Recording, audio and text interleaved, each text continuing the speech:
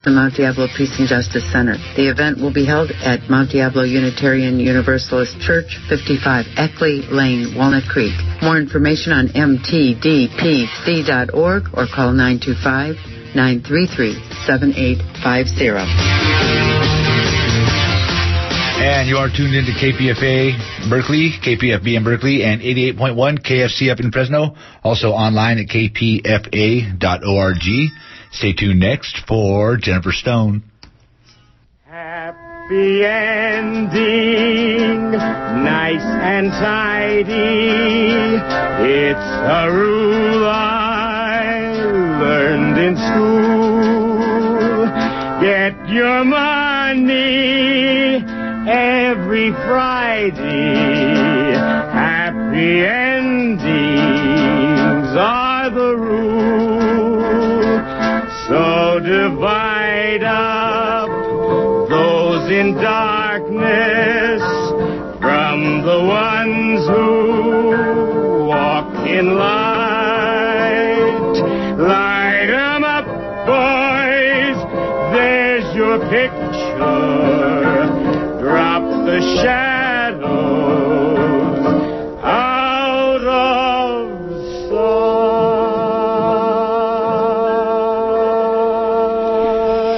This is Jennifer Stone with Stone's Throw. Today is Tuesday, September the 6th, 2011. That's 2011. I hope you had a not too laborious Labor Day yesterday. Aha, right. In the light of the labor is lost. All my labors were lost yesterday. I made a list of movies that I thought were appropriate for Labor Day.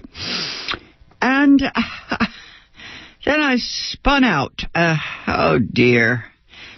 I started trying to figure out why the working class is now called the middle class, but I think you know why. I think you can figure all that out. History happens.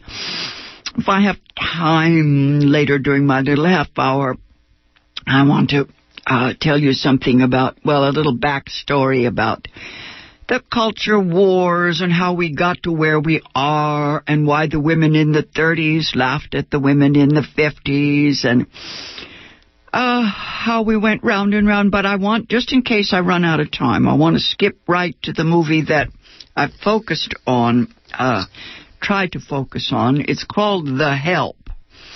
And I wrote a whole a page here of disclaimers. I'll just throw that away. I figure KPFA listeners are grown-ups. They know that if we're talking about something, we recommend it. I don't do thumbs up, thumbs down. That's not the way I do things. Although I do try to say what I like, and then you can you can consider the source as time goes by, It's getting harder and harder for some of us to narrow things down till they mean something. Anyway, as I watched this movie, I thought how hard it is for writers to grasp the nettle, that is, to get hold of the past, the pain of the past, and to do it without stereotyping, without muddying the waters, without cliches. Now, I do want to say right off, for those of you who read the book, The Help, I have not read the book. So maybe I'm missing something. Maybe I made a mistake. That's okay, because the movie stands alone. Most of the people who see it will not have read the book. I found that there was a discrepancy between the script and the production and the amazing actors. An absolutely stunning cast. There are moments when the script sounds generic or familiar. I thought, oh, yeah, what do they call it? The 1960s. It's set in the 1960s, and there was a couple lines, when the women put down the men. It was just too familiar. Anyway, this is a story dealing with black women who work in white homes in Jackson, Mississippi. The date is 1960, and we're supposed to, well, we assume that this is more fact than fiction, possibly. We had a white girl coming home from college. Skeeter is her name. Eugenia, I believe, is her name. Anyway, Skeeter comes home from Ole Miss, and she wants to do journalism. And the editor back in New York tells her to write about what she knows, and she gets a job writing, Dear Abby letters for a local paper in Jackson. And it's one of those jobs that the guy gives her the job because he figures she can't do any harm. And she's just out of school. The only recommendation she has is a rejection letter she got from an editor, right? Anyway, she says she wants to write about the lives of the maids in Jackson, one of whom raised her. And that would be Cecily Tyson, a woman. Cecily Tyson is amazing here. She gets to be what would you call it? She's a kind of saint. Anyway, she's called Constantine. Anyway, we get not just labor issues. It's not just about working class angst.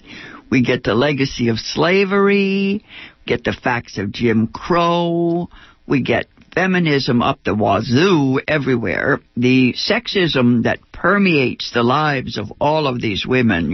It's like I always see sexism or patriarchy, let's just call it what it is, patriarchy, as the quintessential form of sadomasochism. The first, the thing that all forms of oppression are modeled upon. Anyway, there's a moment when Cecily Tyson, she appears as a memory fairly early on in the movie. She has gone away and she's actually died, but the central character, Skeeter, does not know this yet. They use that for suspense, I guess. Anyway, there's a scene when Skeeter remembers her childhood, and how the bad feelings she had, the lack of self-esteem she had as a young girl, was soothed by Cecily Tyson, who was there to tell her that she was a real person. Constantine, Cecily Tyson, gives her the strength that she needs, to become this journalist hero. I had such a person in my childhood. Her name was Julie Wright.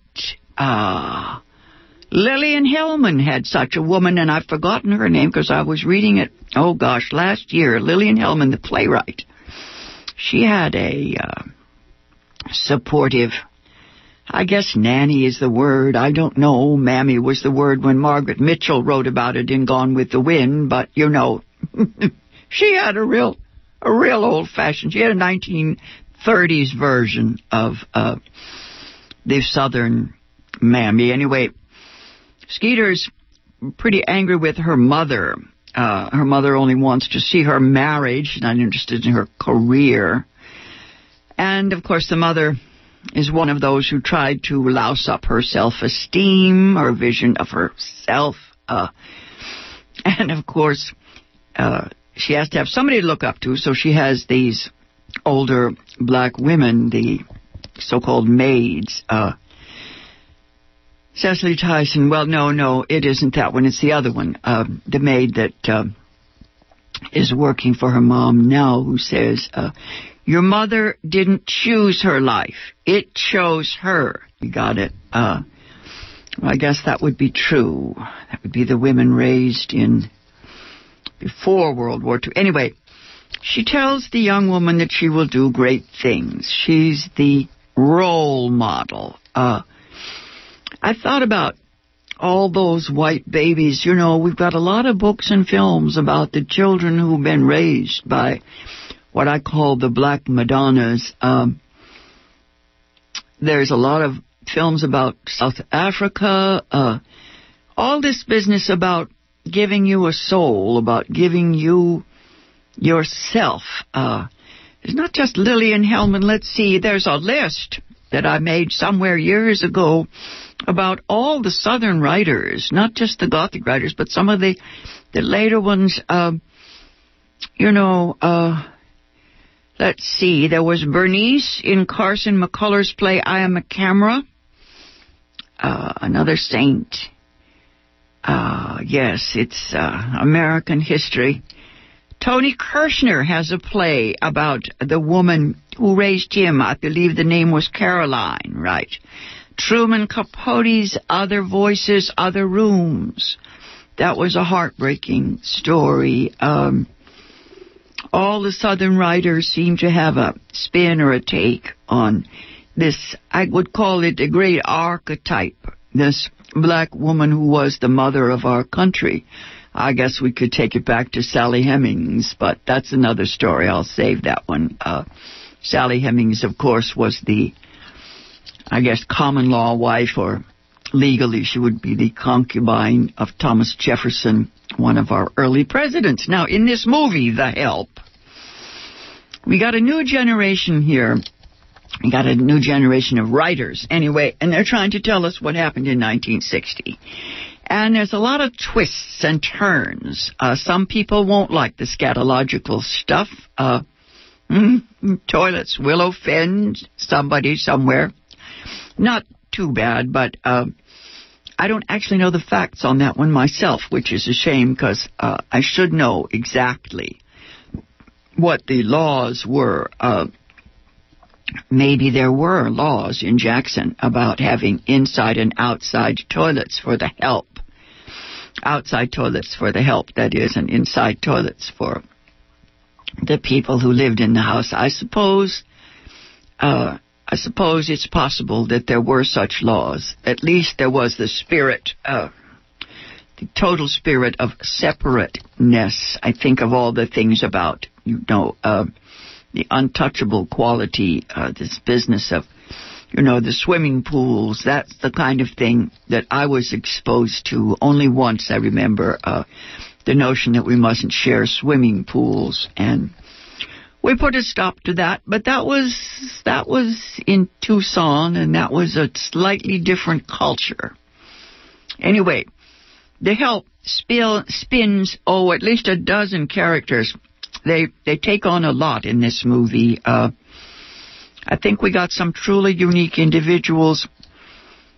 There were, the white trash lady was a lot of fun. I think she was there to be funny and to show that it takes all kinds. Anyway, I was most interested in the young mother, the one who neglects her daughter, her little, I guess she was 3 or 4 years old. She doesn't change her diapers, and the maid understands that this woman should not have been a parent. The maid is gone for 10 hours at a time at night, and this baby isn't taken care of, and mom is pregnant again. And I take that sort of thing very seriously. Actually, the older women stood out in this picture. We had Sissy Spacek, who I kept remembering her in an earlier film. Here she plays an elder who get shunted into the nursing home, but she won't take that. No, she won't do it. She's funny here, but she's also snippy. Let's see. It was a movie she made with Whoopi Goldberg some years back called The Long Walk Home, in which she played the naive white housewife who she wants her maid available. That's Whoopi Goldberg. And so she goes and picks her up in her car, and this causes trouble. There's a bus boycott going down. And so she awakens to the issue, and of course that's the end of her marriage. And she and Whoopi Goldberg make common cause. Whoopi Goldberg was asked once why she was making so many lighthearted movies and not serious, heavy-duty socio-political movies, and she talked about The Long Walk Home, and she said people stayed away in droves.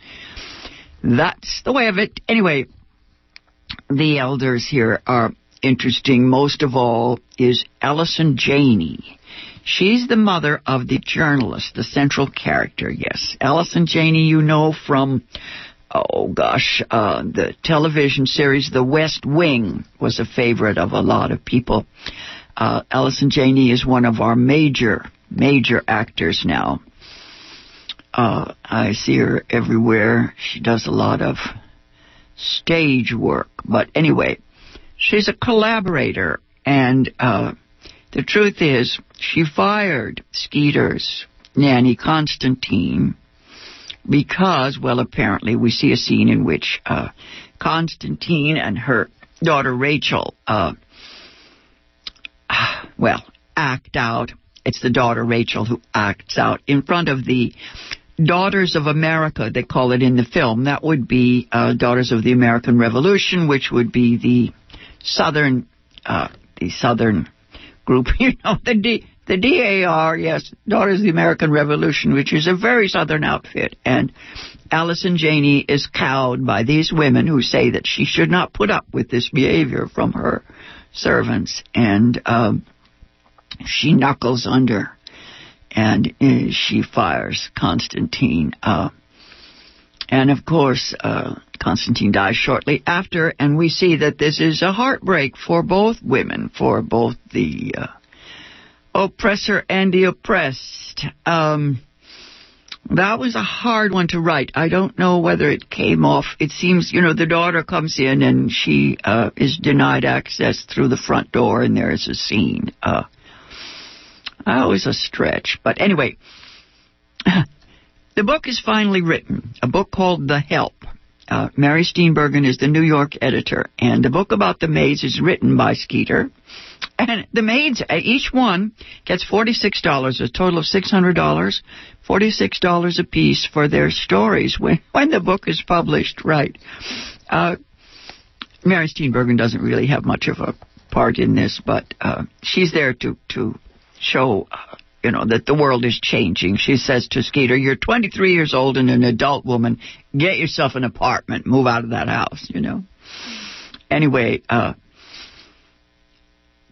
Skeeter talks a little bit about Margaret Mitchell glorifying or romanticizing the mammy role. And I thought it would be fun to have Hattie McDaniel come back and see this show and see what she thought, the point being that these are women who are raising the children of these white women, and we need to get their stories. Yes, I see, in the end, Skeeter loses her boyfriend and that old world, right? You got Bob Dylan songs coming in with It Ain't Me, Babe.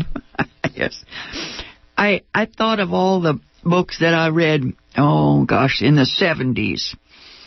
About the moms, Richard Wright's mother, how he felt about her, James Baldwin's mom. Richard Wright said some things which were, I guess, sympathetic but not kind. He felt that his mother's lack of sexual satisfaction accounted for some of her unhappiness or bad behavior. That sort of thing. I remember, Spike Lee's mom. I guess that requires another whole essay to figure out what was going on in the heads of the children. Dick Gregory wrote a book. He used the N-word, you remember, to title his book, and he said, you see, Mom, whenever you see that word now, you'll know they're just advertising my book. What he said about his mother, who died of cancer very young, was completely sympathetic, but a little heartbroken. He said that she seemed sometimes to identify more with the family she worked for. I mean, after all, at that house, there was electricity, things like that, whereas at home things were so grimy and miserable that, anyway, that is another subject. The men in this film were just too sketchy. The role that Allison Janney plays, I think, was one of the most developed of the older characters dying of cancer, or something like that. She says to her daughter, finally, she says, courage sometimes skips a generation, and she thanks her daughter for bringing it back. And that was the point at which I thought, okay, we're back to the after-school special, feeling that this is the way we're supposed to think, because we're good liberals. Toni Morrison would have a lot to say about this movie. I wish I could have just picked up the phone and asked her. Remember, she had a great line once saying, a mammy can be a mother. Yes, a whore can be a lover. We can all do the things we need to do. All we need is imagination. We all know that there are films and books everywhere about this so-called special relationship that went on down south. And, of course, the full range of human relationships is in evidence anywhere you look. I've thought sometimes that I need to spend some time or more time in the South. I've only glimpsed that world. And, the North is different. There are a couple books out now about the Great Migration after World War II, how so many black Americans split and left the South. And there's a movie that I liked a lot in which the young people decide to stay down south. It's an old picture called Nothing But a Man with Abbey Lincoln and, is it Ivan or Ian Dixon? Ivan Dixon. He was in an old television series. You remember him. Anyway, there was a great classic film, Nothing But a Man. It's about a young couple who try to make it, and most of the problems stem from the fact that the man can't settle down, and Abbey Lincoln wants a real family, and the young man has to go and get his child. He has a little child, another woman, and bring the child home. And each one of them, the couple, each one has a father, and his father is a burnout, and her father is a collaborator, a local clergyman. Each one has a cross to bear, as we say. Anyway, she says that they might just well stay right where they are and try to work things out there. As it Booker Washington used to say, put your buckets down where you are. Of course, Booker T. Washington was not a screaming radical. They keep telling us that. I think that Booker T. Washington was a great man, just the way Malcolm was. Anyway, working through these problems, I think the South tells us that after centuries of living together under the yoke of the horrors of chattel slavery and of Jim Crow and then of the civil rights struggle and struggles today, I don't think we can expect things to be peachy keen. I don't know if we do have a better chance in the North or out West. We certainly have a whole new set of problems or challenges, as everybody says. Look at Oakland. Take Berkeley. Take New York City. I was looking at James Baldwin's book, Go Tell It on the Mountain, which has the most sympathetic portrait of a mother that I can think of offhand. I liked James Baldwin's book, Another Country, when I was young, because I thought that James Baldwin had written the definitive Creole novel, that is, a novel in which everybody is in the mix. And I expected that there would be more and more of those novels. I don't see them coming. I still see this struggle over what so many black scholars call the color line. Tavis Smiley was talking last night to this black professor from Harvard Law, right? He has a new book out all about the color line, not race, that's biology, but about the color line. Oh, well, Clarence Thomas broke my heart, but I guess that was to be expected. I didn't figure that we would get another Thurgood Marshall on the Supreme Court, but I had hopes. Anyway, there's another movie, let's see, what was the last one I saw? It just drove me up the wall because I think it will just add to the confusion.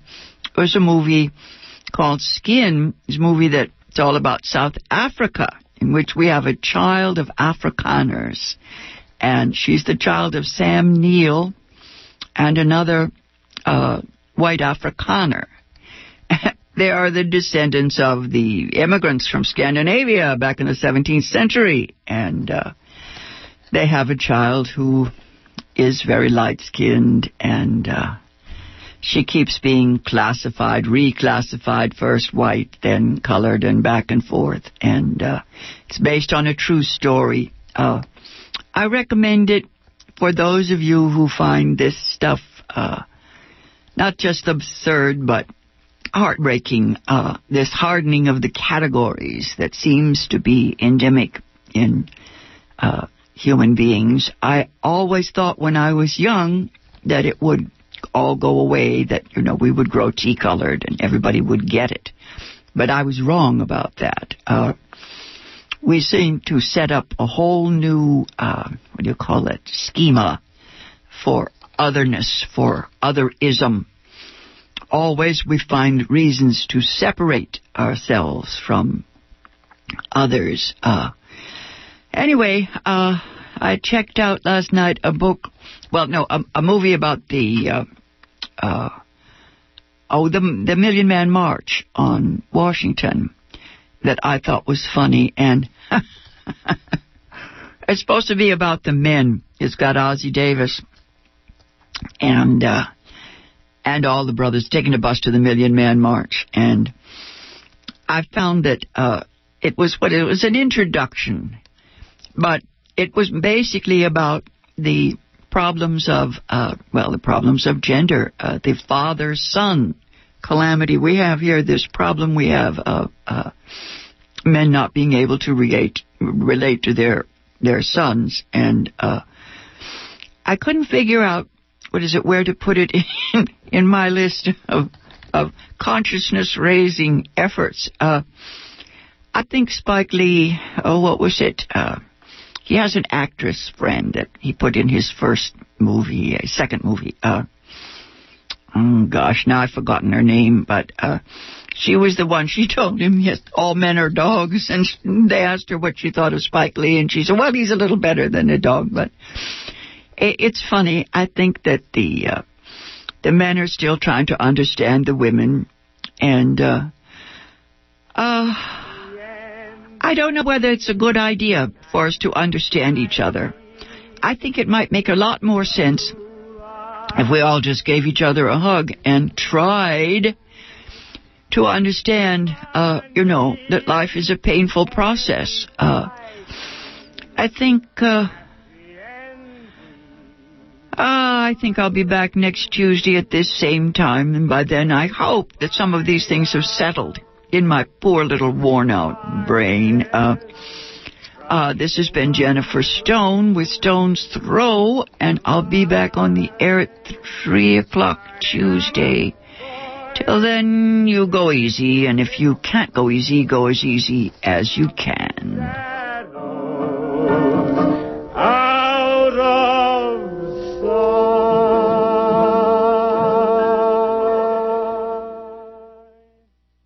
Hi, I'm Brian DeShazer, Director of the Pacifica Radio Archives. 10 years after the tragedy of 9/11, Pacifica Radio will present a national broadcast featuring special programming from each Pacifica radio station and the archives that examines its impact on American society. We invite you, the listener, to be part of the Pacifica Radio Archives Hour by including your voice along with those of Stephen Rohde, Howard Zinn, Maxine Waters, June Jordan, Bertrand Russell, Jermaine Greer, and many others.